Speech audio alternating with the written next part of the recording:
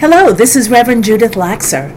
Thank you for listening to our podcast of the service entitled The Blessings to Count.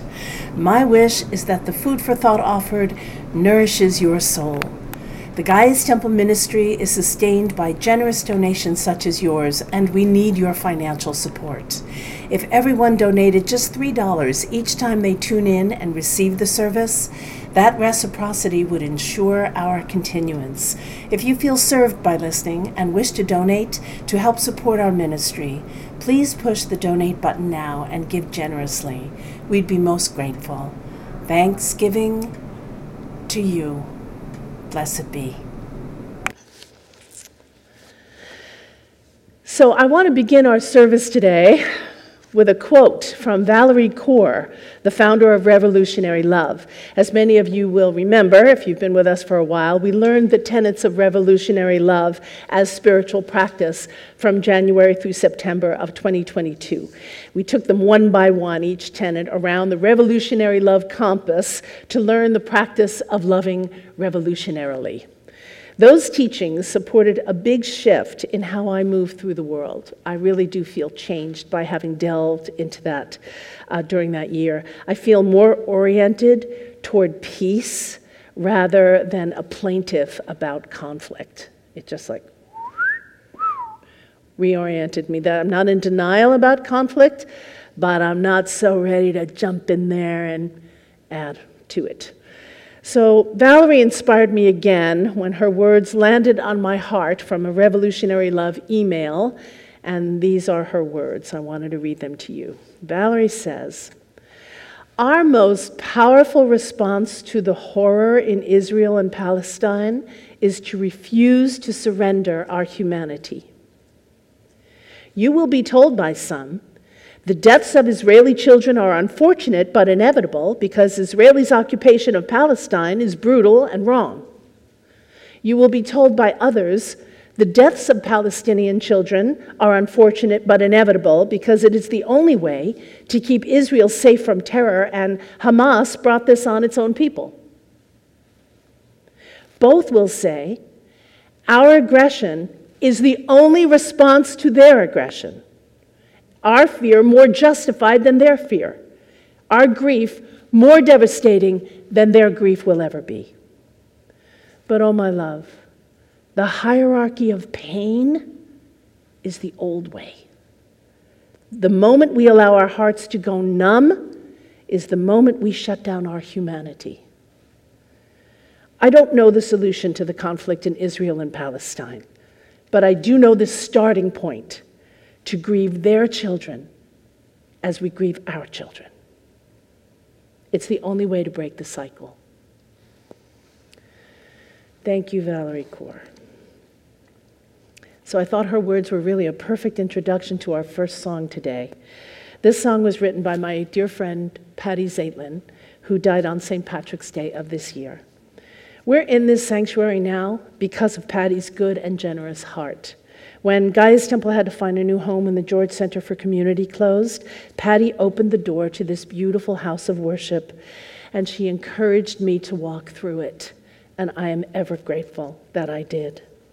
Patty was an amazing artist and a prolific writer. Some of her songs are among my all-time favorite songs. And I knew I wanted these two songs that you're going to hear today a few moons ago. I knew it a while back.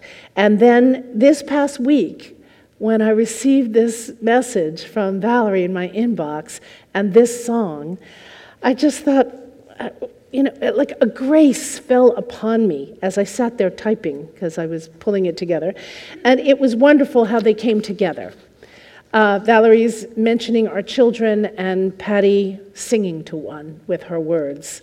Because together, Valerie and Patty uplift a message of love's continuance, even in the face of constant change. And of course, the song also dovetails perfectly with our nature-focused worldview, so it's just perfect in season. The wind blows in to clear the way, and they are the winds of change. So I'll introduce Joyce Allison to sing Patty's song, The Leaves.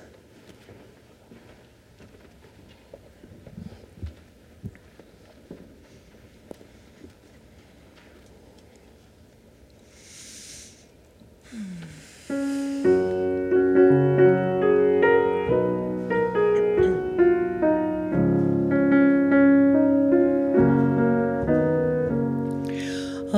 when will I grow, and when will I know? When will I finish my learning? Takes a long time to grow, and a long time to know, and the leaves keep turning and turning. The wind blows east and the wind blows west. Now you're at peace in your own little nest. But change is the way of this windy old world. Yes, it is, little girl. Oh, when will love come to me? When will I marry? When will I carry my baby? Takes a long time to live and a long time to give, and all I can tell you is maybe. For the wind blows east and the wind blows west. Now you're at peace in your own little nest. But change is the way of this windy old world. Yes, it is, little girl. Oh, why do we come here, and where do we go? And why does love turn to sorrow? Child, I can't tell you. All that I know is don't live too much in tomorrow. 'Cause the wind blows east and the wind blows west. Now you're at peace in your own little nest. But change is the way of this windy old world. Yes, it is, little girl. When will I grow, and when will I know? When will I finish my learning? You've plenty of time, much more than mine, and the leaves keep turning and turning.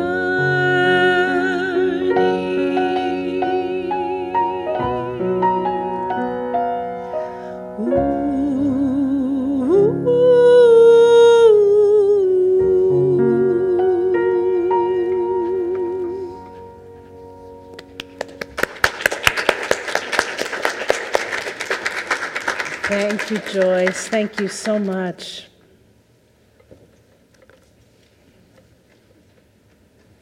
I say something before about my heart, my throat.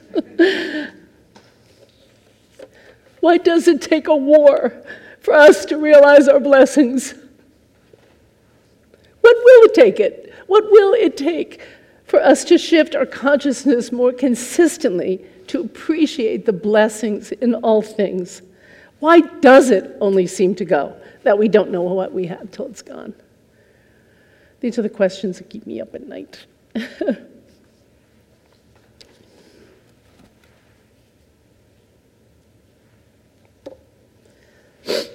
November brings the holiday of Thanksgiving, as we all know.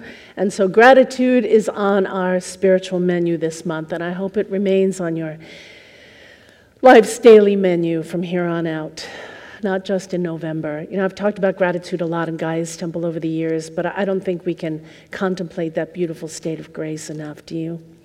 I don't think so. Gratitude, the quality of being thankful, the readiness to show appreciation for and to return kindness, the expression of grace. That's what we seek to embody in our immediate sphere of influence at the holidays and always, really. I don't know about you, I would like to be operating in the world from that beautiful place all the time. That's what I strive for all the time. And yet, on a world scale, that is not the image that we see. We don't see that image enacted or modeled. This just strange disconnect between what we want and how we are trying to live, and then what goes on anyway. It's a little maddening, isn't it?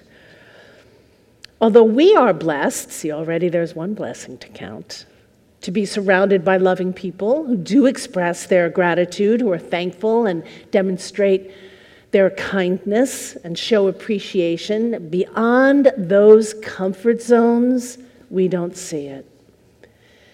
Now, in recent years, it seems to me that entitlement has been prized and deemed worthy of adoration. It has been elevated into something that appears to be what we should be striving for. Now, I can only surmise that the reason behind this misguided thinking that translates into really, really bad behavior goes like this. Here's the thinking. I am special, and therefore, I should have whatever I want, whenever I want it. I've worked hard, or my family has, and now I have reached a level in society where I deserve to have the good life and finer things and accessibility to resources and pleasures commiserate with my station. The rules, and often the laws, do not apply to me because I am special, and therefore I should have whatever I want whenever I want it. Now, it seems to me that this attitude happens for a couple of reasons. One, because we want what we want when we want it. I mean, we love our pleasure. Who are we kidding, right? We want what we want when we want it. And two, and I think this is a big reason, which is kind of weird, but anyway, I still think it's a big reason why this entitlement attitude continues, is that we think that if we do have whatever we want whenever we want it, others will perceive us as something special, as part of the elite, someone deserving of more, and then we will rise in their esteem, and so we will be prized somehow. I can only surmise that this is the thinking that supports this kind of behavior, and I have to say I don't find it admirable, and I don't find it worthy of support. It's as if a strange spell has been cast, a spell in which the concepts that we uphold as truly worthy, that of gratitude and humility and generosity, sharing and kindness and altruism, have been placed in a sort of suspension that we can't seem to access. And like Sleeping Beauty, they are asleep. So I'm sitting there at my computer typing up this service, right? As soon as the word Sleeping Beauty show themselves to me on the screen, I had to go and read the folk story all over again. And I was reminded that only 12 of 13 fairy godmothers were invited to bless the newborn princess at a lovely blessing ceremony. But a curse was put on the royal daughter because the 13th fairy godmother was not invited to the blessing ceremony when the baby was born. Now, it isn't made clear why she is not invited, but she's magic, so she hears about the blessing anyway, and she becomes hurt and then angry when she realizes that she's been left out. And so she crashes the ceremony, and in her bitterness at being forgotten, she curses the child to die when, at the age of 16 or so, she will prick her finger on a spindle. These fairy tales were pretty intense. Hell hath no fury as a fairy woman scorned. Do not forget your fairy godmothers, I'm telling you. Don't do it. You know, I couldn't help but notice that she was the 13th fairy, and how the number 13 became associated with all evil and bad luck, etc., etc. Of course, we know that this was one way patriarchy brought down the ancient ways of the goddess, because there are 13 lunations in one calendar year. The moon goes from new through the entire lunation to dark to new again 13 times in the time it takes us to transit around the sun once. And so this was part of how we worshipped in the olden days.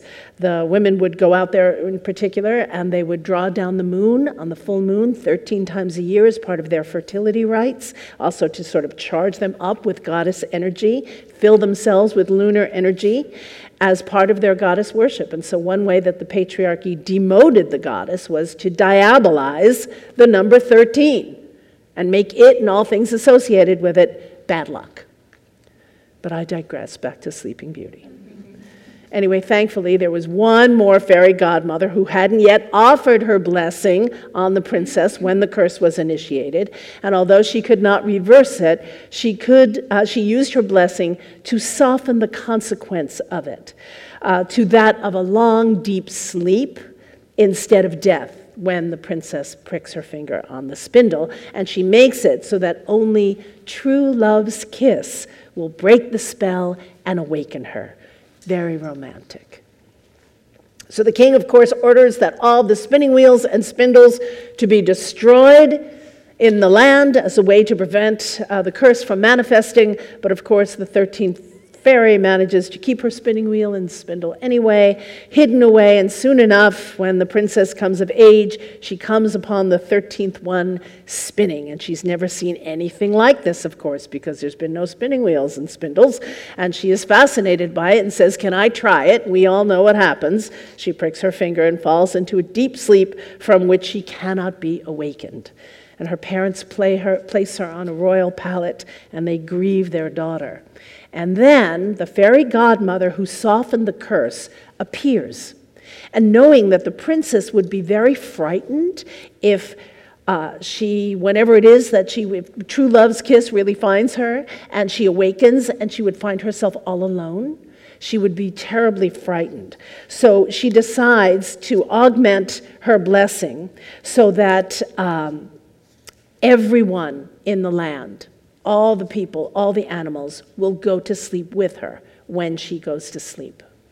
And then with one more swipe of her wand, she has the brambles and grow up over the castle to protect the princess. So now everyone has gone to sleep. The brambles have grown over the castle. After about a century, a handsome prince finds the castle hidden away while he was hunting. Now, okay, listen, 100 years is a long time for a curse to remain intact, you know. That's a long time for a spell to maintain its energy.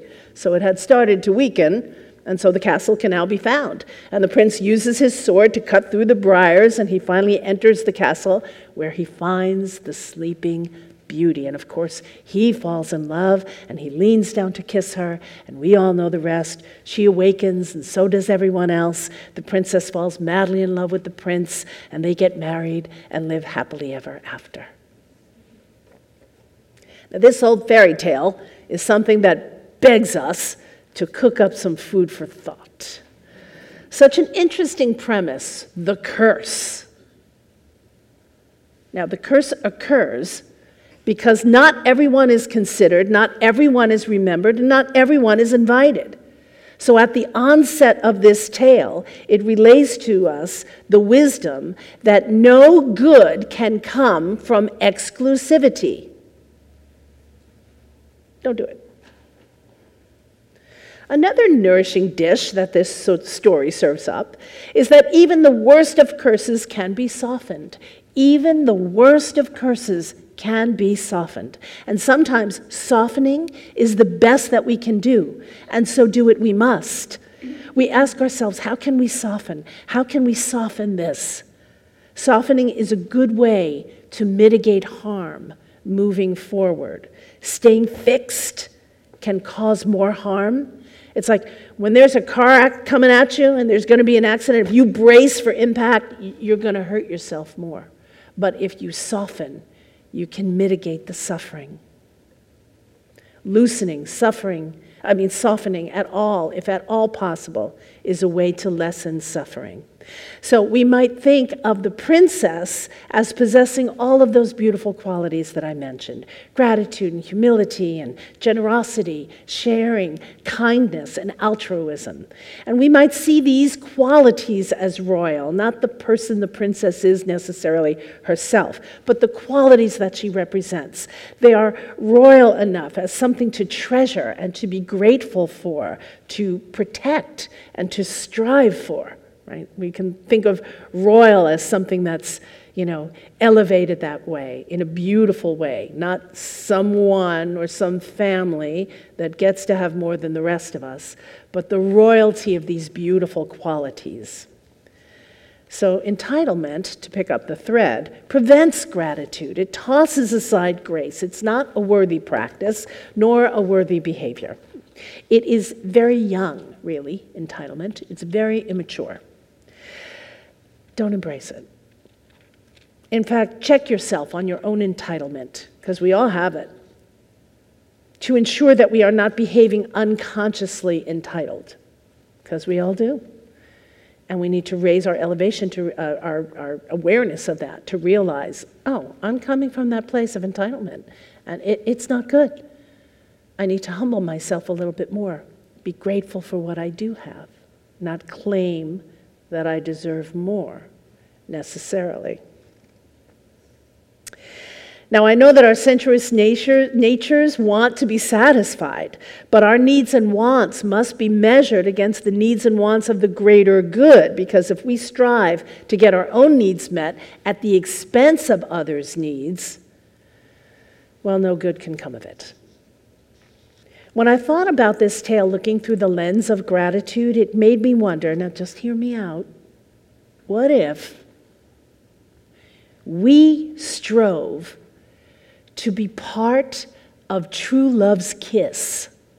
What if the kiss is the metaphor for however we interact with others, in every way we interact with others? That's not just the touching of our lips, or even being physical at all.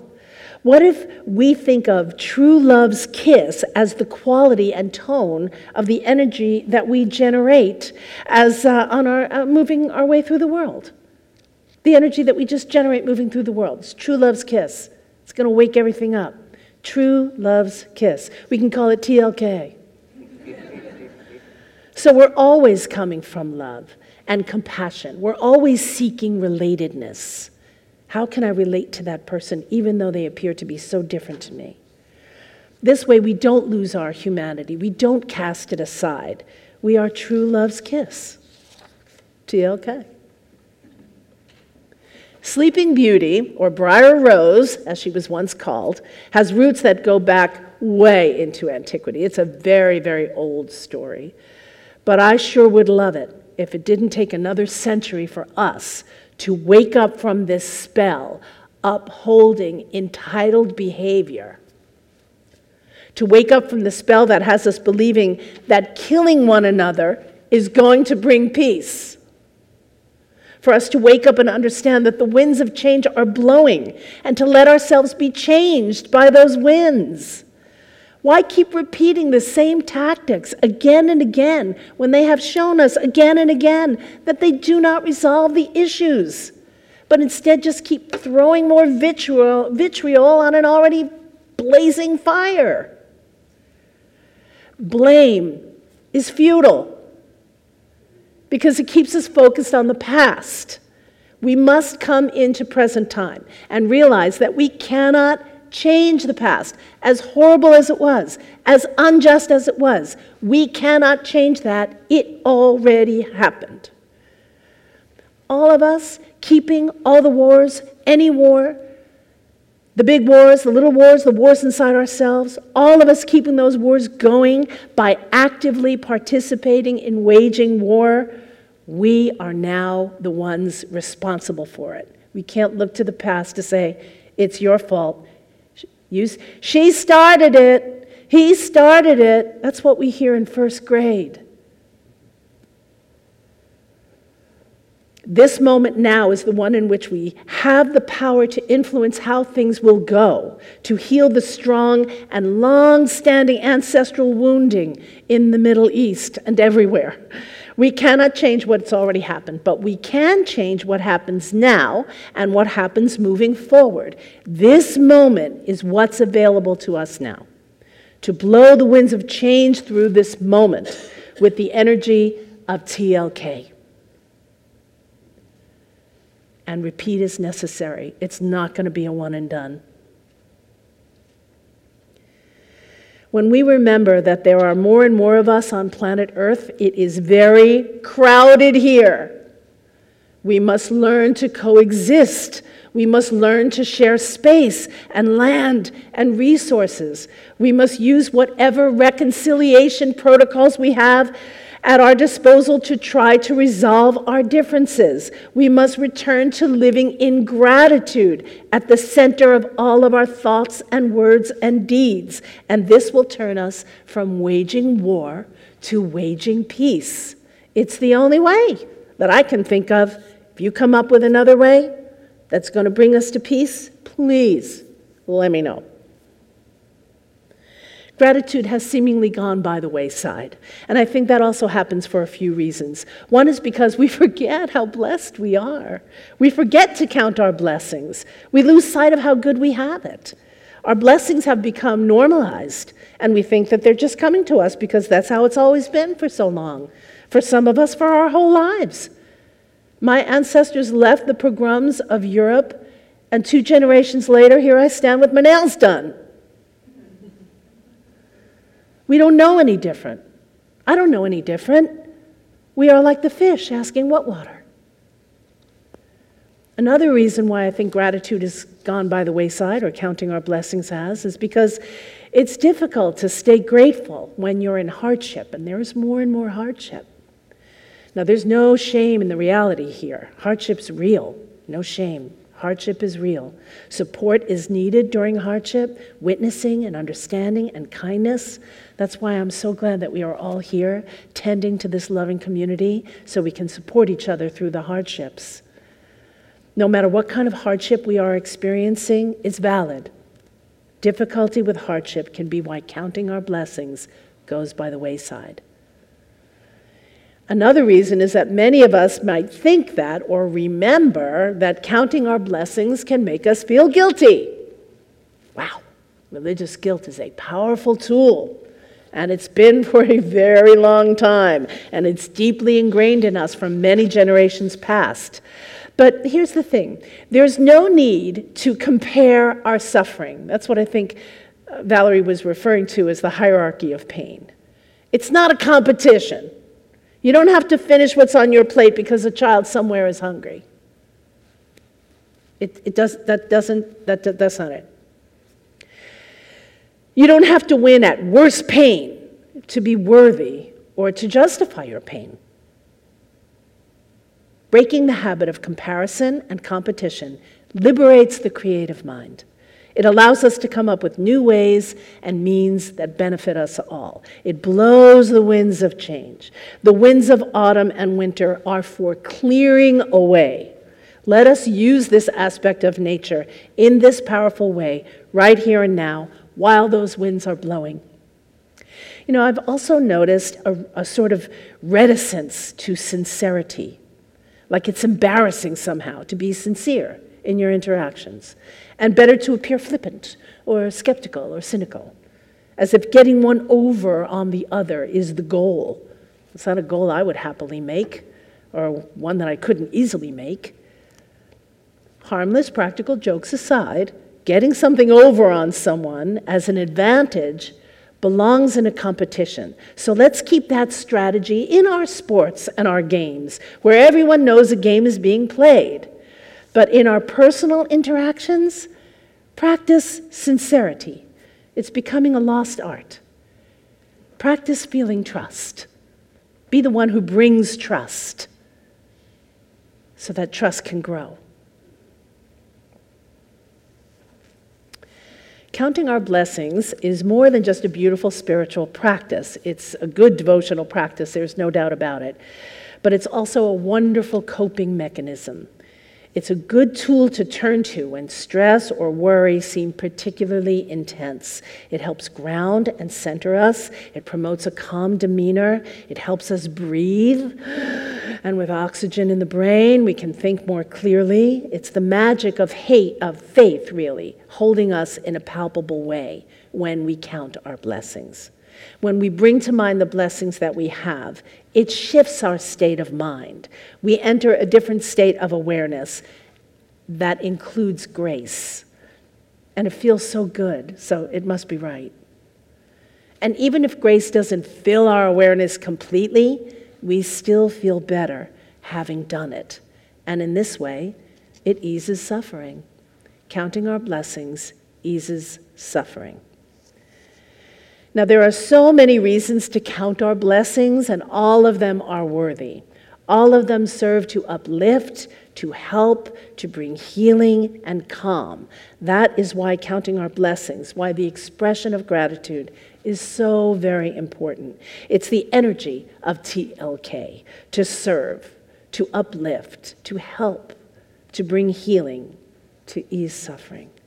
Right there, where we find it, right in front of us, in the moment, whenever we encounter it. So let's take a moment and count our blessings, shall we? I'll ask you to close your eyes and go within. And reestablish your connection to your grounding cord that you set down at the beginning of the service. And if you came in after we did that, go ahead and ground yourself now.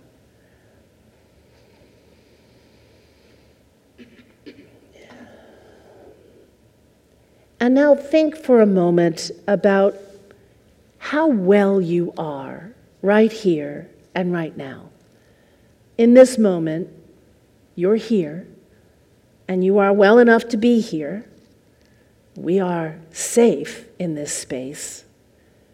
We're here together, we are alive, and we are free. And so let's lift our hearts in gratitude for these blessings. Imagine that you can pull a little metaphoric string and your heart actually lifts within your rib cage. And it feels better when it lifts, so go ahead and do that now. It rises in the awareness of these blessings, that you are well and you are here. Lift your heart in thanks.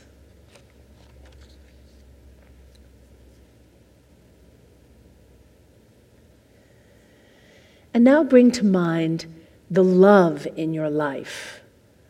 Think about who you love and who loves you. And if you can't think of anyone who loves you, think of me, because I love you. I've got enough love to love you. And think about how love in any and all of its forms makes life worth living. And lift your heart once again in gratitude.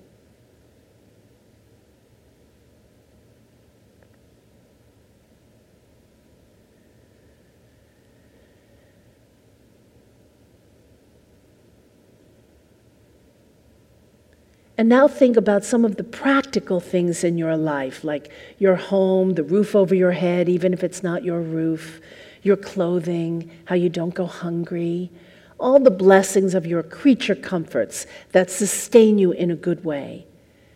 Count those blessings and lift your heart for them now.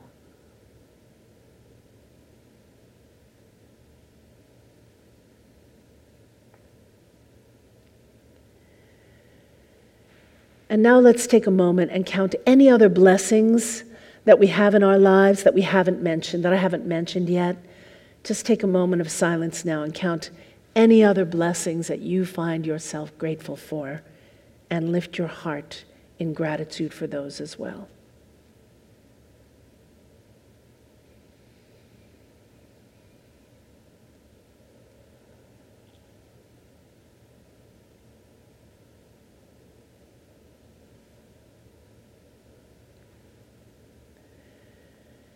And then finally, I'll ask your indulgence to take one more moment to reflect on Gaia's temple, this ministry for the earth, this spiritual entity where you are welcome, where you belong, where you're honored and respected, this beautiful caravan of nonconformists, of troubadours and storytellers and mystics and artists and magic makers.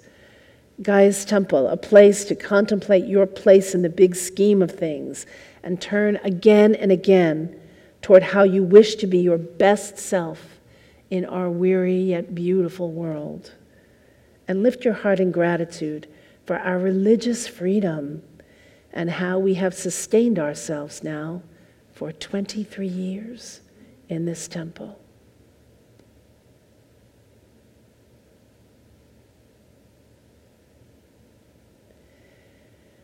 And then we'll take another really deep breath and gently bring yourself back here. Open your eyes when you feel ready. It does feel good to count the blessings, doesn't it? It just does. Such a beautiful practice, and it's a good devotional practice. Like, if you don't have a spiritual practice at this point, or you just, know what you think and know what you believe, but you don't actually have a practice, a very simple practice might be to just light a candle, stand in front of it, count your blessings, ground yourself to the earth, lift your heart in gratitude, blow out the candle. That's a devotional practice. It's beautiful, simple, and just really good. Really good. Do it. It's a good thing to seek out and become aware of the blessings to count, because there are so many, to remind ourselves of how blessed we are in so many ways. And it eases our suffering, and then we become the agents who ease suffering much better than causing suffering. Don't you agree? So, the wheel keeps turning. The end of the calendar year seems to be galloping toward us. My goodness. There is something about winter that is so nostalgic. The longer nights, the turning inward, the traditions we follow at the holidays, the notion that the year is coming to an end, all of these are conducive to nostalgic reflection, that sentimental longing and wistful affection for the past. We look back on the year so far and we consider all that has occurred.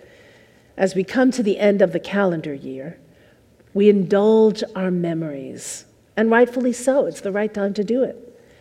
So this next song of Patty's is among my top 5 favorite songs of all time. It speaks beautifully to this time of year, I think, and it directs us to carry love forward from the past into our future. And that is what we should be carrying forward from the past, not hatred and conflict and blame, but love and a desire and actions of peace. The energy that awakens us to the highest good, just like true love's kiss. So Allison, if you would.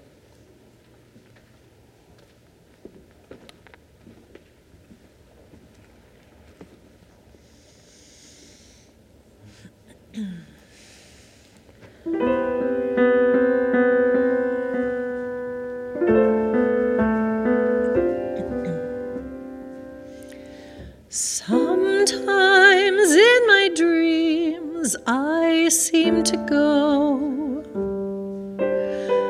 back to woods and streams of long ago, when there was no anger, there was no fear, long ago, right here.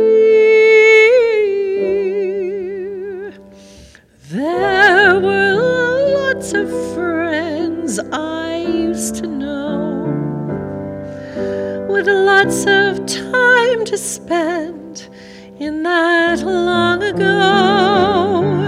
We talked to the animals, there was no fear, long ago, right here.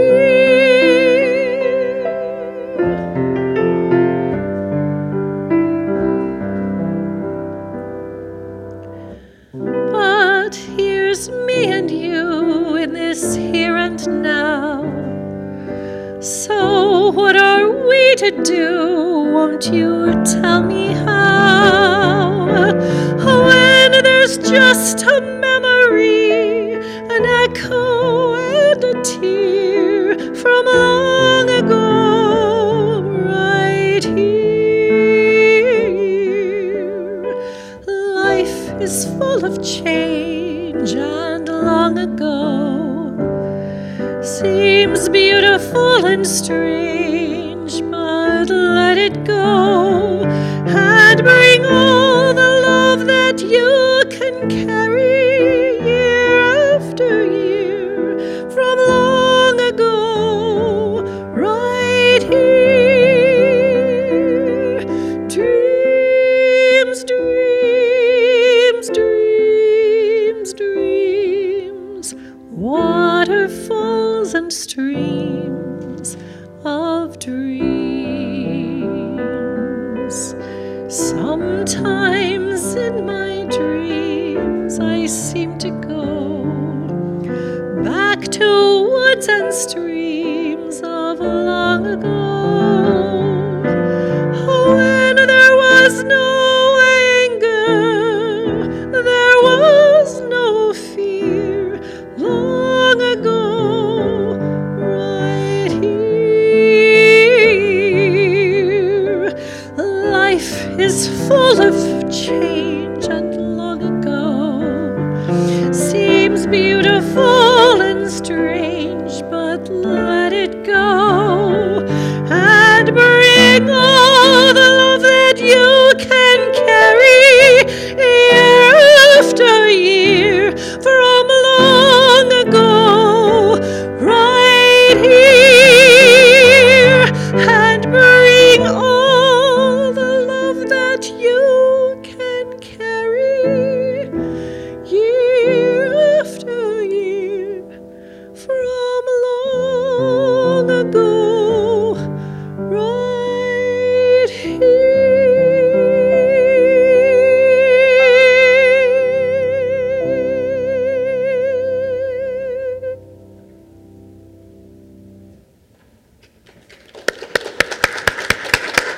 Thank you, Joyce. So beautiful. Thank you so much, Joyce. Well, my friends, may you find many blessings to count, and may you count them ongoingly. May your blessings include a bounty of all that you hold dear, with robust health and good times with those that you love.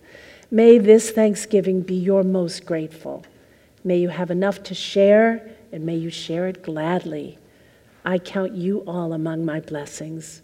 Happy Thanksgiving, and blessed be.